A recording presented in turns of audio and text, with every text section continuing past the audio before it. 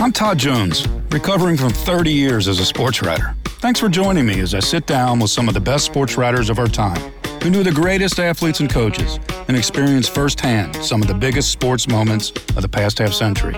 We'll share stories behind the stories, some we've only told each other. Pull up a seat on Press Box Access. Filip Bondy saw a little bit of everything in his 4 decades of sports writing. Some of that was because his career was spent in a New York City market. Never a dull moment in Big Apple sports. A variety of his experiences also comes from traveling the globe. Sports writing took Filip to 6 continents. Few can match his datelines or his stories, as you'll hear on this episode. Hey, Filip, thanks for joining us on Press Box Access. Hey, Todd. Good to see you again. It's been a while, but I've been listening to all these wonderful podcasts, and they've been a real treat. Well, great. Did you get the Venmo money that I sent you for listening? Yeah, still waiting on that. Do you know, I'm so old I don't have a Venmo account. Well, I have kids who can help me with that kind of thing. So anyway, I'm looking forward to our conversation. I know you've got a lot of great stories from nearly 40 years, based in New York City and traveling around the globe. And when you think about it, when somebody says to you, Filip, what was it like to be a sports writer? What do you tell them? I say it was crazy, it was stupid, it was frustrating, and it was wonderful. It was all those things. And boy, I tell you, it was a wild ride, and it was a time that I was incredibly lucky to be part of something of a golden era, or at least the fading twilight of a golden era. And the stories I can tell and the stories I hope I'll be able to tell here, they're just remarkable. The memories are great. Well, let's get into them right now. Let's do it. You've been everywhere, but, let's kind of start at your home base in New York City. You're at the Daily News for so long, many, many years, and also at the New York Times, The Record, and started out in Paterson, New Jersey. Let's specifically get into the Bronx Zoo. And one particular day I want to ask you about involves other sports writers, and that's a dust-up that we experienced in the press box at Yankee Stadium. I was not there. I said we, but you were there. Ah, yes. Between Norman McLean of UPI, and it involved Harold Rosenthal and Murray Chass. What the hell was going on that day at Yankee Stadium? Yeah, well, the press box at Yankee Stadium is an open air box. And, you can lean over and practically touch the crowd. But on this particular day, Norm McLean, a real character, the late Norm McLean, he always wanted to be the official scorer. He found that the extra $35 that they paid him were absolutely essential to his well-being. And so $35, I love it. So he was very jealous of Harold Rosenthal, and a very elderly fellow at the time. Yeah, Harold was retired, right, from the Herald Tribune? Yeah, at the time. But he was a semi-regular official scorer at Yankee Stadium. Anyway, Lou Piniella gets up at plate, and Lou, as we all know, it was quite a character. And Lou hits what would appear to be a very clear double. The outfielder barely touched the ball, and Rhett was running like crazy. And Harold Rosenthal, for reasons that none of us really could understand, called it an error. Well, wait a minute. Did Lou Piniella understand that reasoning? No, he did not. Lou was, I can still see this. Some things are just memories of memories, but this is a memory. Lou Piniella standing on second base, looking up at the press box and giving the finger, both fingers, up to the official scorers up there.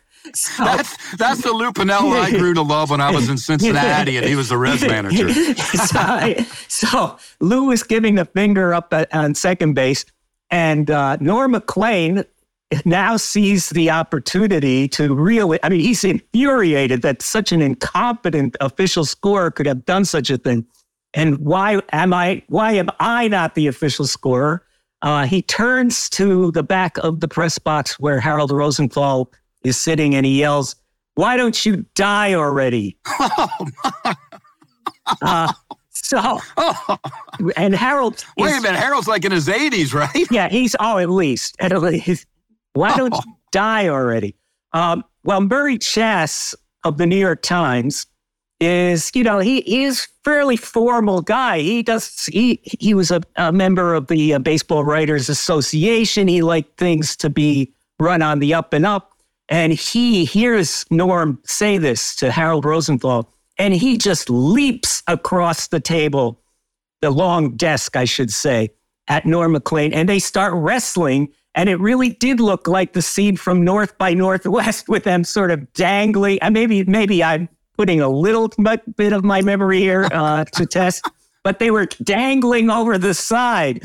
And it required several other of us reporters to pull them apart. That was the best dust up I've ever seen in a press box.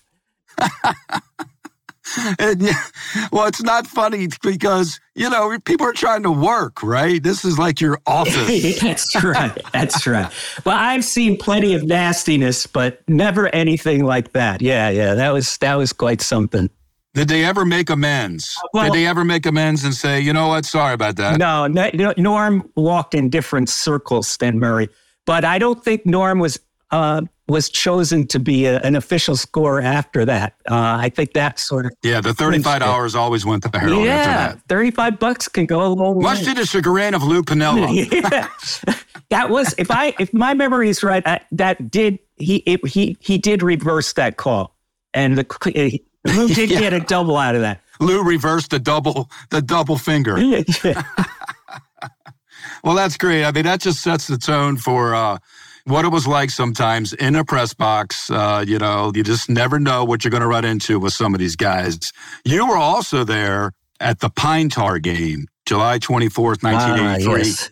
Another dust up where George Brett of the Kansas City Royals wanted to kill somebody, and it wasn't Harold Rosenthal. He wanted to kill umpire Tim McClellan. You actually ended up writing a great book about it, the Pine Tar game.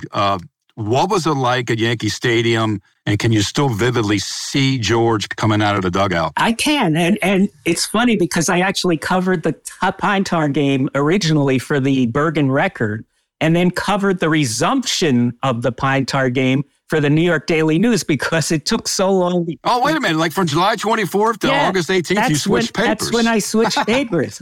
So I actually covered it for two different papers. But it was, it was a scene. And of course, we didn't quite know what was going on at first with the bat being measured at home plate. And then this tantrum, I think the greatest sports tantrum ever demonstrated on any field, in my opinion.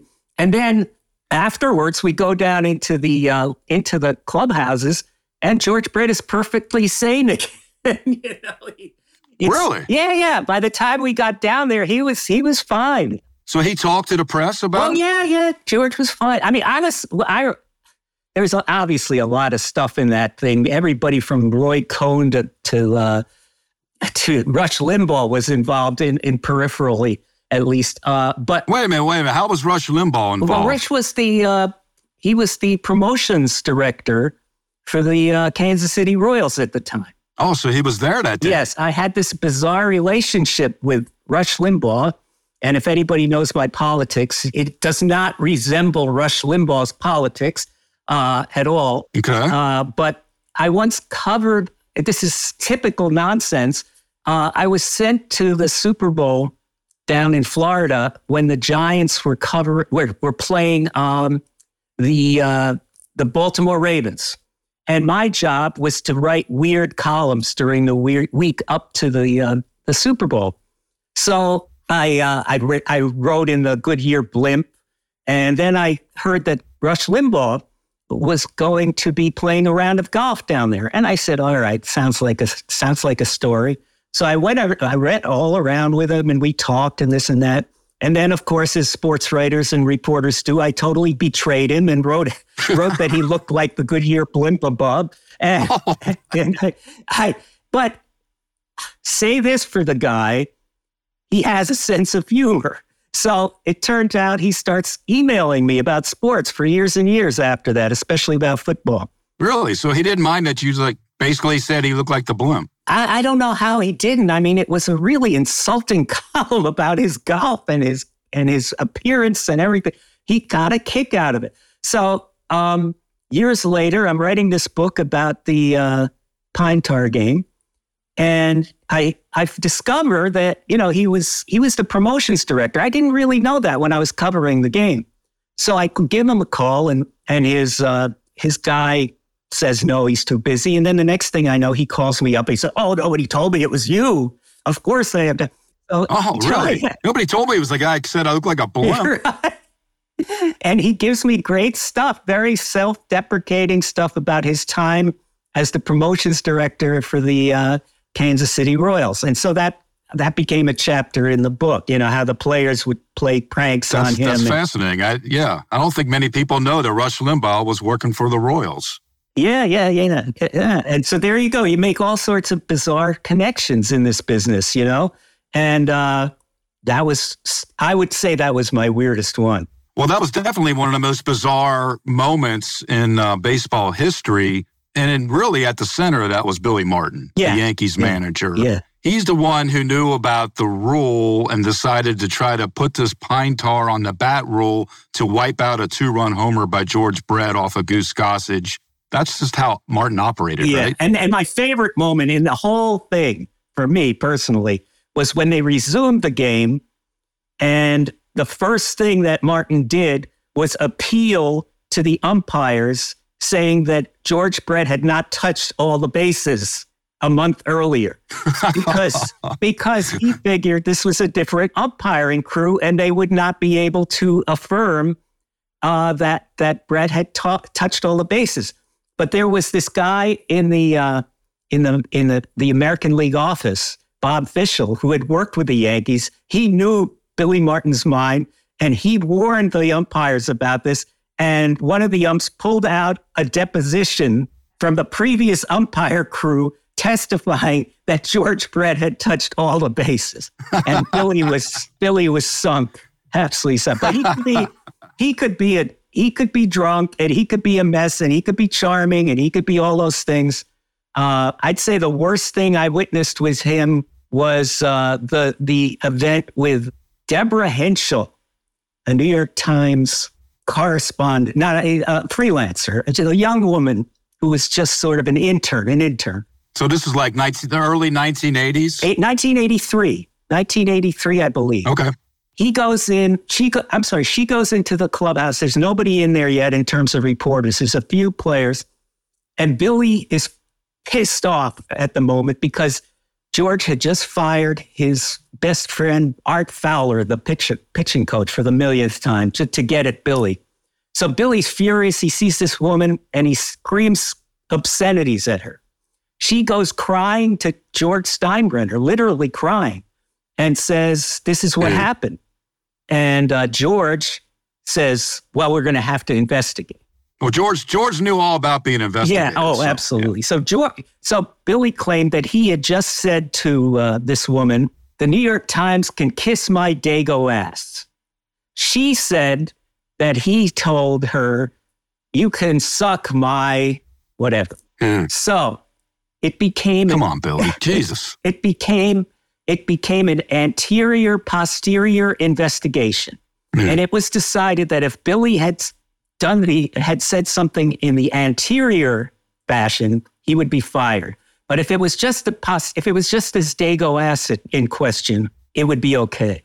And sure enough, it was discovered after speaking to two of Billy's friends that it was a posterior question, and he was not fired on that particular day. Man, I just feel for the poor woman, she's a young reporter at a time when, women are really just trying to break down the barriers of covering sports. And then she gets subjected to it was awful. To Billy Martin. It was like awful. That. He was terrible. Billy at his worst. Yeah. So he's finally, he's acquitted of this crime. And the next day he's in his office talking to reporters, and he says, wow, she was this hussy with a slit up to her ass. Oh, it was awful. Oh. It was just awful. Anybody who thinks Billy was a charming guy all the time just didn't get to see him in action. Well, you got to see him a lot, and Steinbrenner. I mean, as a reporter around that scene, it just had to be chaotic all the time. Yeah, and you had to, they were vengeful, especially Steinbrenner. So if you wrote something negative, George would you'd find yourself off the parking list the next day, and George would leak a story to a competitor, to the New York Post or something like that. So you were always aware that you were being surveilled. Let's put it that way. Right. Well, you did a lot of baseball at that time in New York, and you also did a lot of NBA. And there was a story that I heard about you involving Hubie Brown when he was the Knicks coach. And I think it was like mid-'80s, like 86. Anyway, there's a Nets game at Cleveland in the middle of winter, which you can't beat, right? Lakefront property in winter, right. Cleveland. So what happened between you and Hubie? Yeah, well, as reporters know, we get to games usually the day beforehand so that we can be there for the morning shoot around the next morning and get prepared for that. But in this case, it was a Sunday afternoon game, I believe. And I had a family. I decided I'll take a chance and I'll just fly in on the same morning from LaGuardia. So I get on my flight, early morning flight, and there's Hubie Brown in business class or first class, whatever it was. And I'm thinking, the morning of the game, he's getting on a flight. The morning of the game, he's getting on the game. Getting out of the plane. So, I don't know. I think maybe what do I know? He's scouting. He had a personal reason, whatever. So everything's okay until they announce on the plane, there's a problem. They're iced in at Cleveland Airport. We're going to have to land in Pittsburgh. It's now, I don't know, 11 a.m. or something like that. Game's about 2 hours away, or something like that. I don't remember specifics. And Hubie sees that I'm on the plane, and he comes to me and goes, you come with me. We're renting a car. Oh, you guys are going to drive together. Yeah. He's driving like a madman. He's gone 80 miles an hour, 90 miles an hour on the Ohio Turnpike. And we get to a toll booth, and Hubie leans out of the window, and he goes, how far is it to the Richfield exit? And the woman says, it's about 80 miles, sir. And he goes, fuck, we're screwed. My favorite quote. And I'm thinking, I'm not screwed here. I am not screwed at all. I have a great story. Oh, hell yeah. You got the story that nobody else has. You have the scoop. So as we're approaching the Coliseum, Hubie turns to me and he goes, I'm going to have to ask you not to print any of this. Good luck with that. There's a whole stadium, a whole arena full of people who've noticed that you're not there. Exactly. So what happened at the game then when you finally arrived? And did you get there in time? We got there at tip-off, okay? At tip-off, basically. And the trainer there, Mike Saunders, he had told everybody, all the reporters and everybody, that Hubie was sick in his hotel room. He had flat out lied, and now Hubie comes storming in and whatever. So at the end of he was already at the end of his tether because the team was horrible. He was losing interest. It was clear that he was going to be fired sooner or later. So at the end of the game, he just called everybody together, all the writers, and he said, "Listen, I know this looks bad, but all I ask is that you don't write where I took the plane from."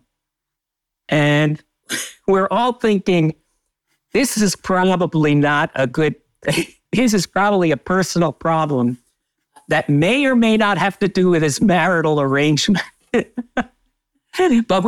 so I don't know. We never did find out exactly what the reason was that he was flying out of LaGuardia. Wait a minute. Hold on a second. Did everybody write where he took the plane nobody from? wrote that he took off from LaGuardia. That was the respectful decision that was made at the time. Do I regret it? Yeah, maybe a little, because Hubie, and hey, the guy is still out there, right? It's amazing, right? But he could be pretty cruel to his players. It got very ugly at times. Give us an example of that. Well, Darryl Walker finally ended up sitting down at the foul line and refusing to move during a shoot-around. He was so fed up with the treatment. And, he had nicknames for some of his players, which were not very pleasant. And so, now he's kind of seen as this lovable old guy who's hanging in here, and he is in a way, and he's remarkable. But yeah, he could be mean. He could be downright mean. Anyway, that's another. I'm sounding really jaded here. Billy Martin, beloved people like Billy and Hubie, and here I am saying all these nasty. Well, that's where all the good stuff is. Come on, we know that.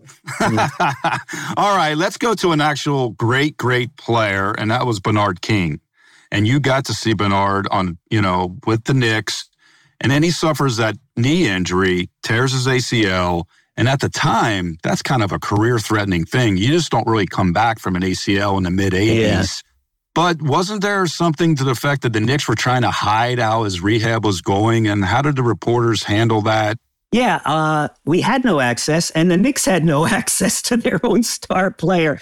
Bernard had these rules, and he didn't want to be watched. He had ACL surgery. As it turned out, he became the first athlete, first professional level athlete to recover well enough to perform as he had pretty much before it happened. Before then, nobody ever was able to do that. Dr. Norman Scott did the surgery, and it was shocking as it turned out. But nobody knew this at the time. For all we knew, he was limping around somewhere and would never return to basketball. So one day, I was the beat writer at the time, and I asked Scotty Sterling, who happens to have made the 2 worst trades in NBA history, the general manager of the Knicks at the time. By the way, what were those trades in your opinion? It was the rights to draft Kevin McHale plus Robert Parrish. He gave those up. Golden State, and he sends them to the Celtics. For Joe Barry Carroll. How's that for a trade? Nice. And nice. The other one was a little more indirect. He was panicking because the Knicks were playing so badly.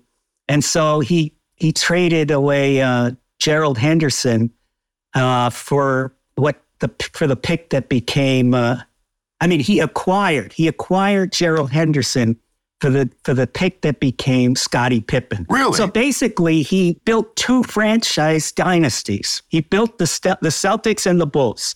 For somebody else. He built somebody else's championship teams. Two championship teams he constructed.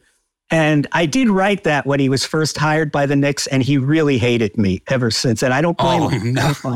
That was my lead. That the Knicks have just signed the guy who made the worst trade in NBA history. He hadn't made the second worst trade yet until he got to the Knicks. You're just dealing with facts. Yeah, that's just the facts, Philip. All right, so you asked Scotty Sterling. I say, what about where is Bernard? How's he doing? And Scotty snaps at me. He says, "Why don't you go find out?" Well, that sounds like it's a dare. It's a dare. It's a challenge. So we had heard my friend Harvey Araton, a longtime New York sports columnist and writer, and we decided we were going to go try in search of Bernard King. And we found out that he was working out at a little college, Uppsala College, which no longer exists. Where's that, like East Orange? Yeah, exactly, somewhere in New Jersey, right? East Orange, New Jersey. Okay. You got it. Yeah, I like your knowledge of defunct colleges. Very good.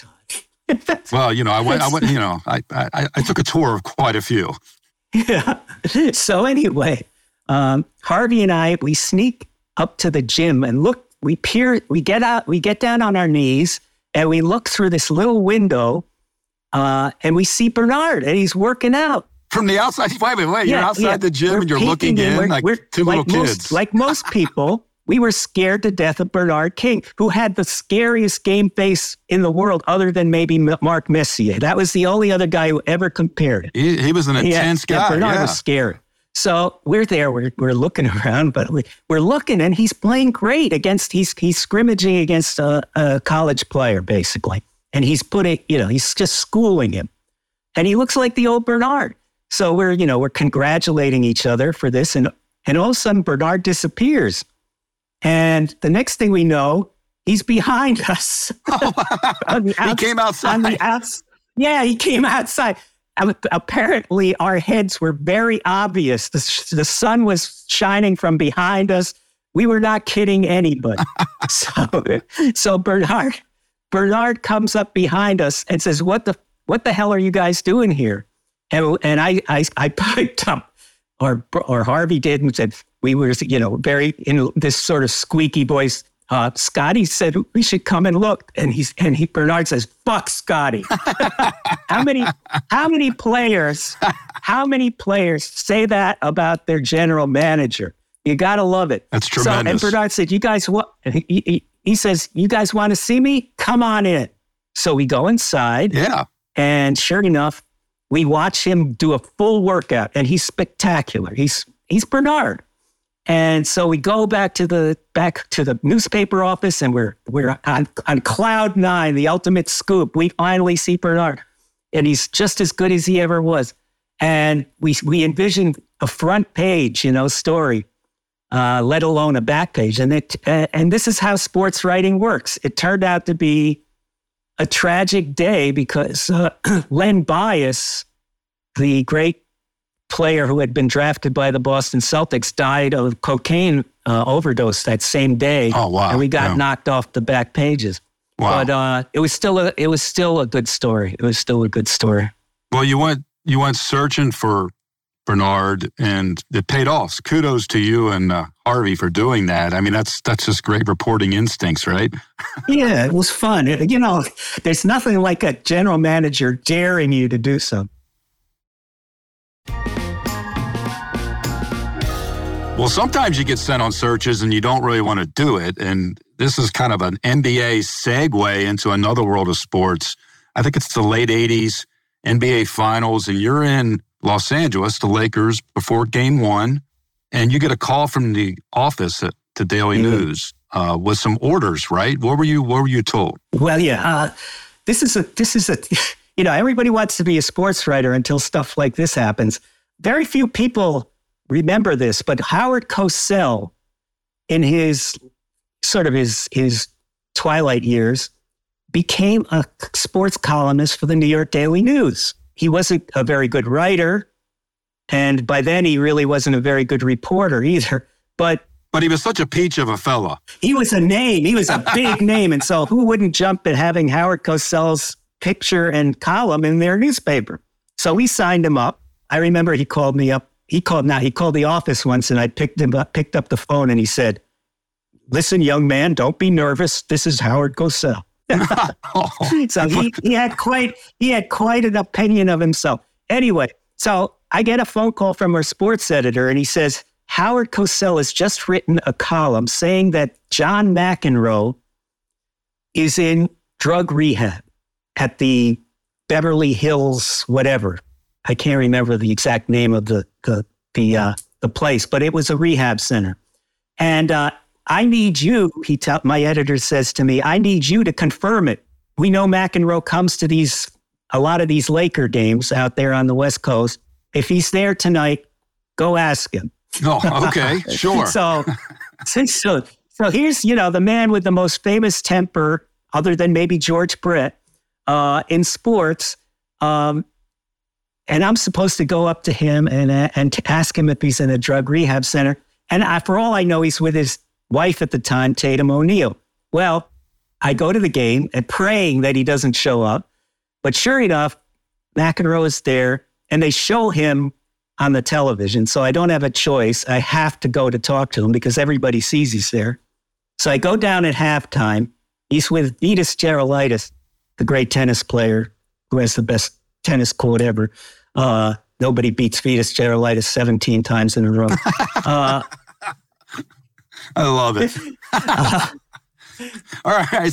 So Mac and Vitas are sitting there at the game, and you come walking up. I'm sorry. I digress.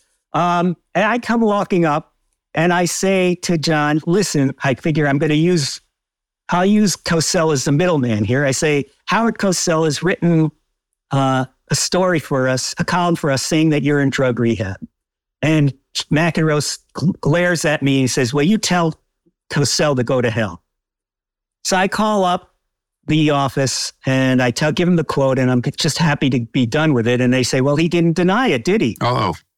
And I said, meanwhile, you're trying to cover an NBA Finals game too. It's going on. Exactly. On deadline, on West Coast deadline, which anybody knows. And the telephones there were terrible.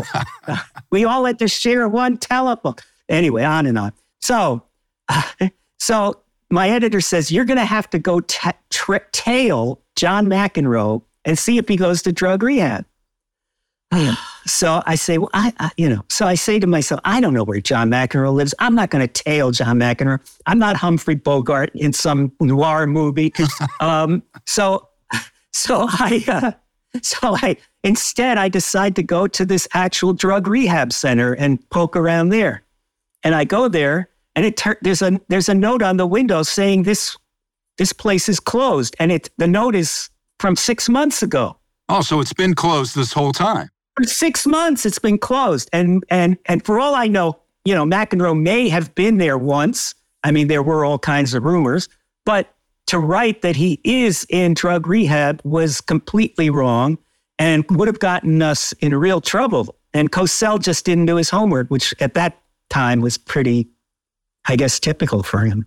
So the Daily News did not run. No, we did Cosell's not run. column. We did not run that John McEnroe is in a drug rehab center that is closed article. Well, you saved the paper a lawsuit. That was one time I may have, yeah. What kind of relationship did you have with McEnroe at the time and then going forward? Yeah, I do. I have covered a lot of tennis, and I went to Zimbabwe with him once. Really? I covered the U.S. Davis Cup match at Zimbabwe. He was captain, and it was a crazy place. It was an indoor arena. The roof was leaking. There was a clown named Bobo the Clown who was dancing along the sidelines, and this was not exactly what John McEnroe was used to at a tournament. He was used to being a clown. Yeah, exactly. So I knew him pretty well, but that doesn't mean anything with John. I'll go up to John even now at a U.S. Open, and just out of politeness, I'll say, John, Filip, Bondy, New York Daily News, or whatever. And when I do that, he'll say, big fucking deal. The brat from Queens forever. But he does read he did. I don't know if he still does, but boy, he used to read the papers. He once yelled at a New York Post writer who had given it. He had been the official scorer at a Yankee game and had given an error to somebody, and McEnroe just suddenly stopped in the middle of his press conference and started to belittle this writer for calling an error at a Yankee. Well, maybe game. he was channeling his Norman McLean. Yeah, there you go. All right, you did a lot of tennis over the years. I think you covered like 20-something Wimbledons. Center court, the beauty of that place. For somebody who's not been there as a reporter, it's so intimate, right? I mean, compared to what you think of it when you see it on TV. Oh, absolutely. I guess it's my favorite assignment. It's a little cushier than the World Cup, and it's certainly a lot cushier than the Olympics. But there's so much going on, and you're running back and forth between matches. And the best thing about Wimbledon is that, or always was, in the days before the internet, was that you had the 5 extra hours difference, right? So you could take your time and really construct a story and do the reporting. Mm-hmm. Nowadays, of course, that's different. You have to file as soon as it's over anyway, because it doesn't matter that it's just 1 p.m. in the afternoon. You've got to file for the web. So that's different. But yeah, it's an elegant event. And what's great about it is the contrast, the craziness. I always thought tennis was a great tabloid sport because crazy things happen, as we all know, the Serena tantrums. And we're talking about Wimbledon, and the Jeff Tarango incident is still my favorite. Well, what happened with Jeff Tarango, for those who don't recall? He was an American tennis player. Crazy guy with a wonderful sense of humor, but he absolutely had a terrible tantrum. I mean, he once lowered his pants and mooned a crowd in Tokyo. But at Wimbledon, he threw a fit over a call by an umpire named Bruno Rebu. And Bruno Bruno, I don't know what happened. The French umpire, I love it. Yeah, so Bruno made a call that he didn't like, and he stormed away. And, that's Jeff Tarango. It's unusual, but not too unusual. And then the best part, his wife shows up. She goes to this chair umpire and slaps him in the face. Really? Yeah, she slapped. Did you guys see this? Right on the court? We didn't see it because it was on a side court. But here's the great, this is the gift that keeps giving, because she shows up in the press conference. Yes. Yeah. And she's talking. Yes, I slapped him, but he deserved it. And was she sitting right next to Jeff? Was it the two of them? Yeah. She came in, and of course, the Wimbledon has all these moderators who are supposed to stop these sort of things, but he didn't know what to do. This wasn't a crazy question from the reporters, from the British reporters, which is what we usually got. This was a wife, so they couldn't stop her, and it was wonderful. Best press conference ever. Yeah, usually press conferences are pretty staid and not really helpful in many ways, but sometimes a press conference like that erupts, or you get a press conference like at 3 a.m, like you had at Lillehammer at the Olympics. I mean, you were on the front lines of the whole Tonya Harding, Nancy Kerrigan debacle that went on for weeks. I mean, Tonya shows up and you have a press conference at 3 a.m. at the Lillehammer Olympics in 94? Yeah, I mean, figure skating was usually not at the top of the priority list for the New York Daily News, which is a tabloid paper. But when Nancy was whacked, suddenly it became the biggest story in the world. And so when I was in Lillehammer covering this, I mean, I was on 24-hour notice to track down anything that Tonya Harding did or said. And she showed up at around 3 o'clock. By the way, Philip, I want to ask you real quick. Were you there for the whacking in Detroit? I was in Detroit at the time of the whacking, covering the U.S. Figure Skating Championships. However, I was interviewing Isaiah Thomas several miles away, doing the while you were there type stuff that journalists do a lot. And so I fought my way through a snowstorm because another reporter called me up and told me, you better get your ass back here. So I got back there to discover the whacking had taken place. And I was on the scene for the aftermath of the whacking, yes. I don't know. The Kerrigan camp might have said, where was that Philip Bondy at? We didn't see him Isaiah here would at the have time. given me my alibi. I don't know about Isaiah. I don't know. I'm not sure about that. All right, so let's get back to Lillehammer. It's 3 a.m. and you're at a press conference. Come on, yeah, Tonya. I mean, she really kind of messed things up for all of us, but we got through that. I missed a lot of good stories because of her. I missed Dan Jansen winning finally a gold medal in speed skating because I had to be at her stupid practice, things like that. But anyway, what really I had this amazing place where I was staying in Lillehammer. Never anything before or after like it. It was like a log cabin up in the woods, and I could look up out of a picture window and see on some nights the Northern Lights. Can you imagine this? Nice. Oh, it was just something. It was incredible. And then, she was ruining things. And then one night, as Tonya was wont to. Yeah, one night I get a phone call, or one day, I guess it was during the day, from a news site editor. And anybody who's been a sports writer knows that the last thing you ever want is a phone call from news side, right? I'm sure worst thing you can hear. Story A1 wants your story. Oh. Yeah. Oh, they're going to torture you and then butcher the story. Anyway, so it's an editor, and she says the managing editor, who is a Brit, the managing editor wants you to get an exclusive interview with Nancy Kerrigan, and he says we're willing to pay $250,000 for it. Wait a minute, pay? Yeah, exactly. But he's British. You don't do that. This is journalism. But the guy's British, right? So I'm put in a pretty bad spot here. I'm not going to do that. It's something I don't do. But I can't say I'm not going to do it, or I'll probably get recalled from my beautiful log cabin. So what did you do? I did the smart thing. I just simply told them that I asked her agent and he declined, which he would have done anyway. And they see, and as you know, Newside has a very short concentration span. They had already moved on to something else, and it was forgotten instantly. Well, once again, your instincts were right, Philip. Yes, you knew how to handle it in the moment. That's awesome. Yeah, well, it was kind of a cowardly way. What I should have said is, "Screw you! That's not American journalism." That's right, exactly. Let's let the Brits do that. So, but you know what, the Brits they'll pay for stories, or you never know what you're going to get from overseas, right? The media. Yeah, absolutely. Were you there? By the way, I'm thinking of overseas media.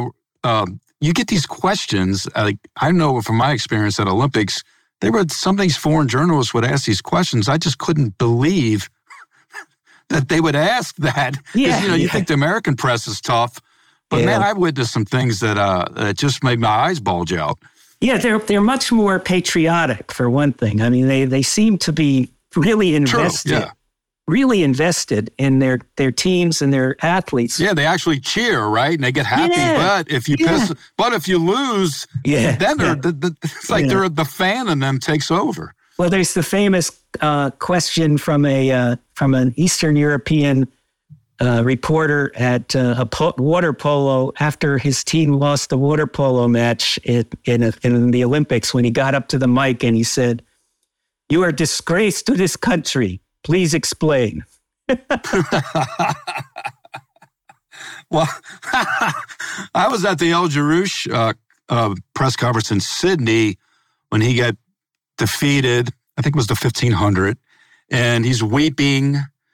It was a huge story that he got beat again, and it was along the lines. The question along the lines was like, "You have let down 2 billion Moroccans," or whatever. How do you feel? And I'm like, how do you feel? He let down 2 million Moroccans? How do you feel? Yeah, it can be rough. Wimbledon is rough. I mean, those guys, those Brits, those tabloid Brits, they are known for their bizarre and crazy questions. They hammered Boris Becker for having rented 2 videos from the local video store and not returning them. And I remember big breaking news in Britain. Yeah, and Boris just looked at them, and who is has served in prison since then over something much more important. Anyway, Boris just looked at them and said, "Are you serious? You can't be serious, right?" They asked. He's like John McEnroe. You cannot be serious. Yeah. They asked Jelena Jokic, this poor teenage. She might have been 20 by then. She was sitting up there, and one of them said, "Jelena, what is that thing on your face?" She had to say, on. "It's a mole." I mean, come on. And they asked also. They also asked, there was a woman Ivo Karlovic, who's a sweetheart, and used to have a terrible, terrible stuttering problem. Couldn't get through a sentence in less than a minute. One of the reporters, he was desperately telling stories about his upbringing with his parents. And one of the reporters said, "Ivo, could you spell the name of your parents, please?" Oh, God, it was awful. It was just awful. So, yeah, they were. Oh, the glory days of sports writing, right? Well, overseas, it's different in the press conferences. It's also just different when you're trying to cover something. You're traveling, and it's great. I mean, you're getting paid to go around the world. I mean, it's ridiculous when you think about it. No wonder the newspaper industry tanked. They were sending me all over the place. So I think you covered sports on like 6 continents, like 12, 13 Olympics maybe, World Cups all over the place. We just had a World Cup in Qatar, but you were in Qatar in 1993 because I think the U.S. was going to host the World Cup the following year. So New York Daily News sends you over to Qatar at the time. I didn't see a woman the whole time I was there, really. Wait a minute, really? Yeah, I didn't see a woman. The whole time you were there? The only women I saw were tourists and foreigners like myself. There were no native women out in the streets or in the even service jobs. I didn't see a woman. It was completely, it was an emirate, but it was also a very much so a theological emirate. And they would literally pull out the plug from the soda machine during prayer sessions in the press room. They would come and pull out the plug so that there'd be no noise or any distractions, things like that. So it was very different indeed. You also saw quite a few rivalries. Yes. We're talking serious rivals. We got Saudi Arabia versus Iraq. We got Iran versus Iraq. We got South Korea versus North Korea. I mean, we're not talking that's why they sent me, or why I convinced them to send me, which I still don't believe happened. I spent 11 days in Doha on their dole, they paid for everything. And what an experience, right? I mean, crazy experience watching these, people carrying hot Saddam Hussein posters or all over the place. And like you said, the rivalries were political powder kegs. They really were. I mean, the only team there was... You're talking about countries that are practically out war. Two of them or three of them had been at war very recently before that. The only team that didn't really matter in the political scheme of things at the time there was Japan, whose journalists cried, sobbing when their team failed to make the World Cup. I remember them. Really? Yeah, I remember them sitting. But yeah, these... That's like you used to do whenever the Knicks didn't make the playoffs, right? Yeah. You mean I don't have to go to Detroit again? Philip, when you think back on those type of trips, not just that one, but all these different assignments around the world, as a journalist, how did you approach assignments like that? The most important thing in most of these cases was not the event, the sports event itself, but the atmosphere surrounding it, the craziness that was going on. That was what was, to me, the most compelling. I remember I was touring with the U.S. soccer team throughout Europe, right before the 1990 World Cup. And I was in Budapest. And this was in 91, I guess. No, 93. It was, I don't know when it was, but whenever it was it happened to coincide with Hungary's first free election. And so I called up the news desk and I said, "You want me to cover this?"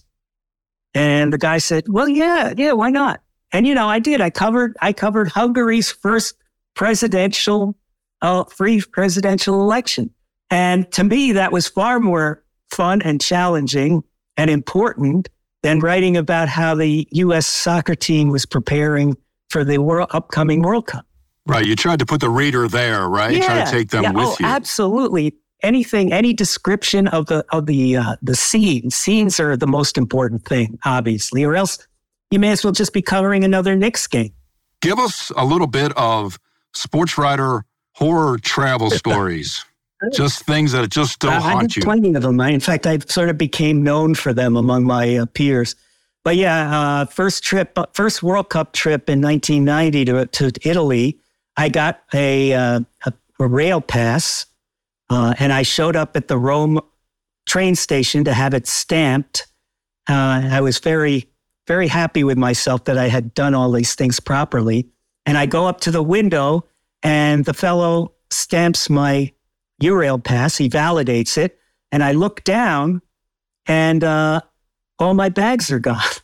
I was standing on line with. Oh, everything is gone? Everything's gone. And this is the first day of a 5-week trip through Italy. I have nothing except my wallet and a passport. And later, my wallet was pickpocketed in a Torino. Same Torino trip. Same trip. You got robbed twice. Yeah. So there, but there's a certain freedom in having nothing.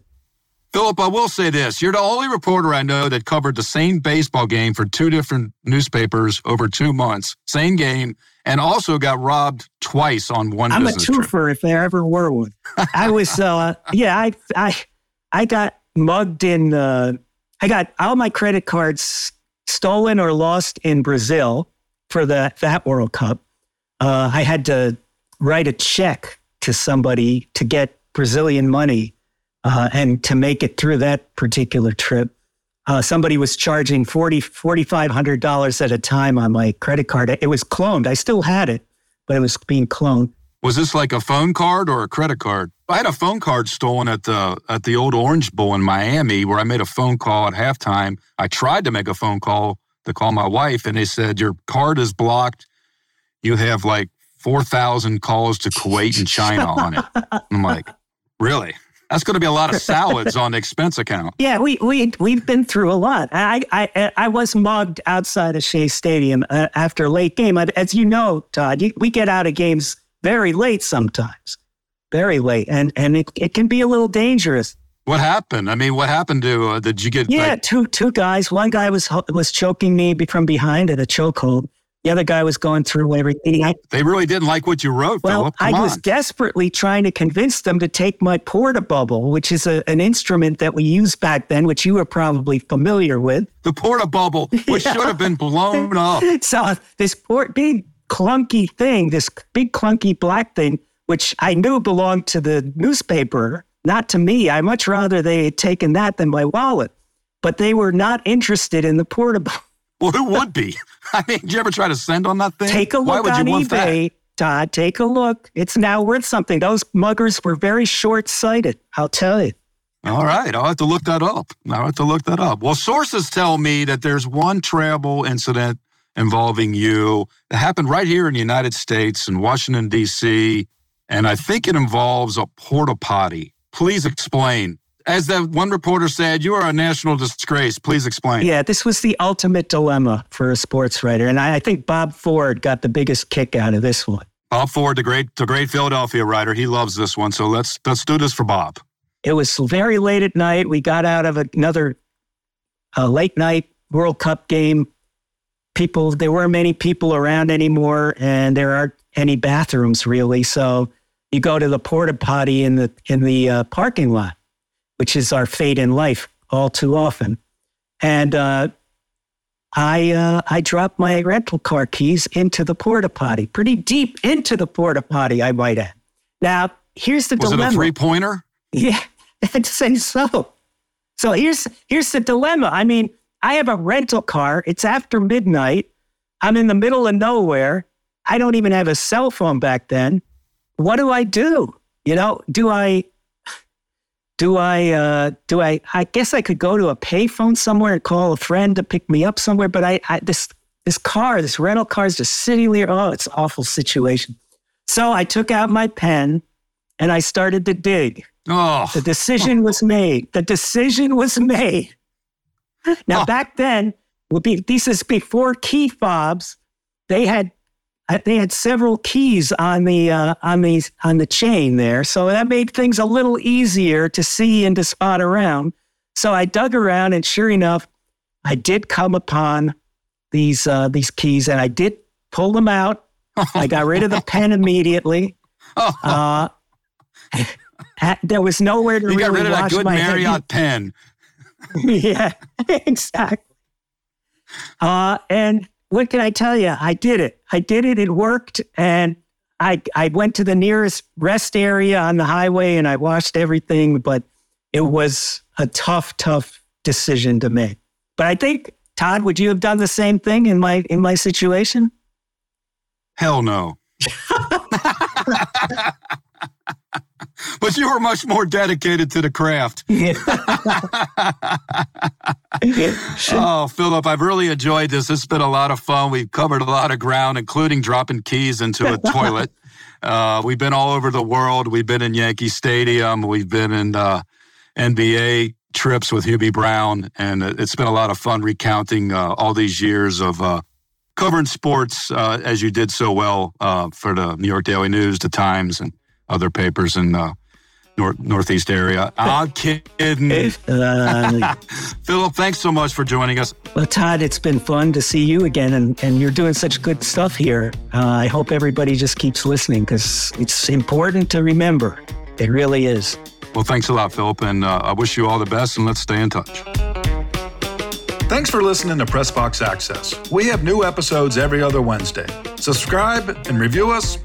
5 stars and I might buy you a beer. And check out the Pressbox Access channel on YouTube.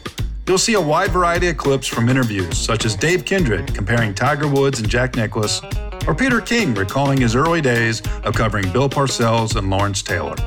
You can also listen to entire episodes on that YouTube channel. And while you're there, hit the subscribe button. Hey, it's free.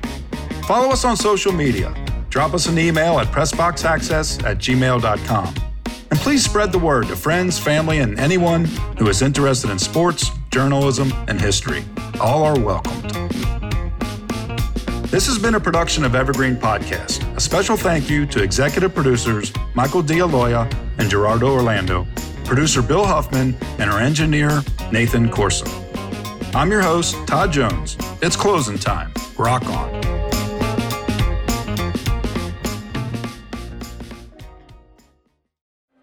Sports stars. They're like superheroes. But they're actually real. Which is why we've made a podcast about them. You see, they've all got a story. But too many of these stories were cut short. Kobe Bryant, Payne Stewart, Flojo, Phil Hughes, Justin Fashanu. We're writing episodes about all of them. And sadly, many more. Death of a Sports Star, a new series from Crowd Network.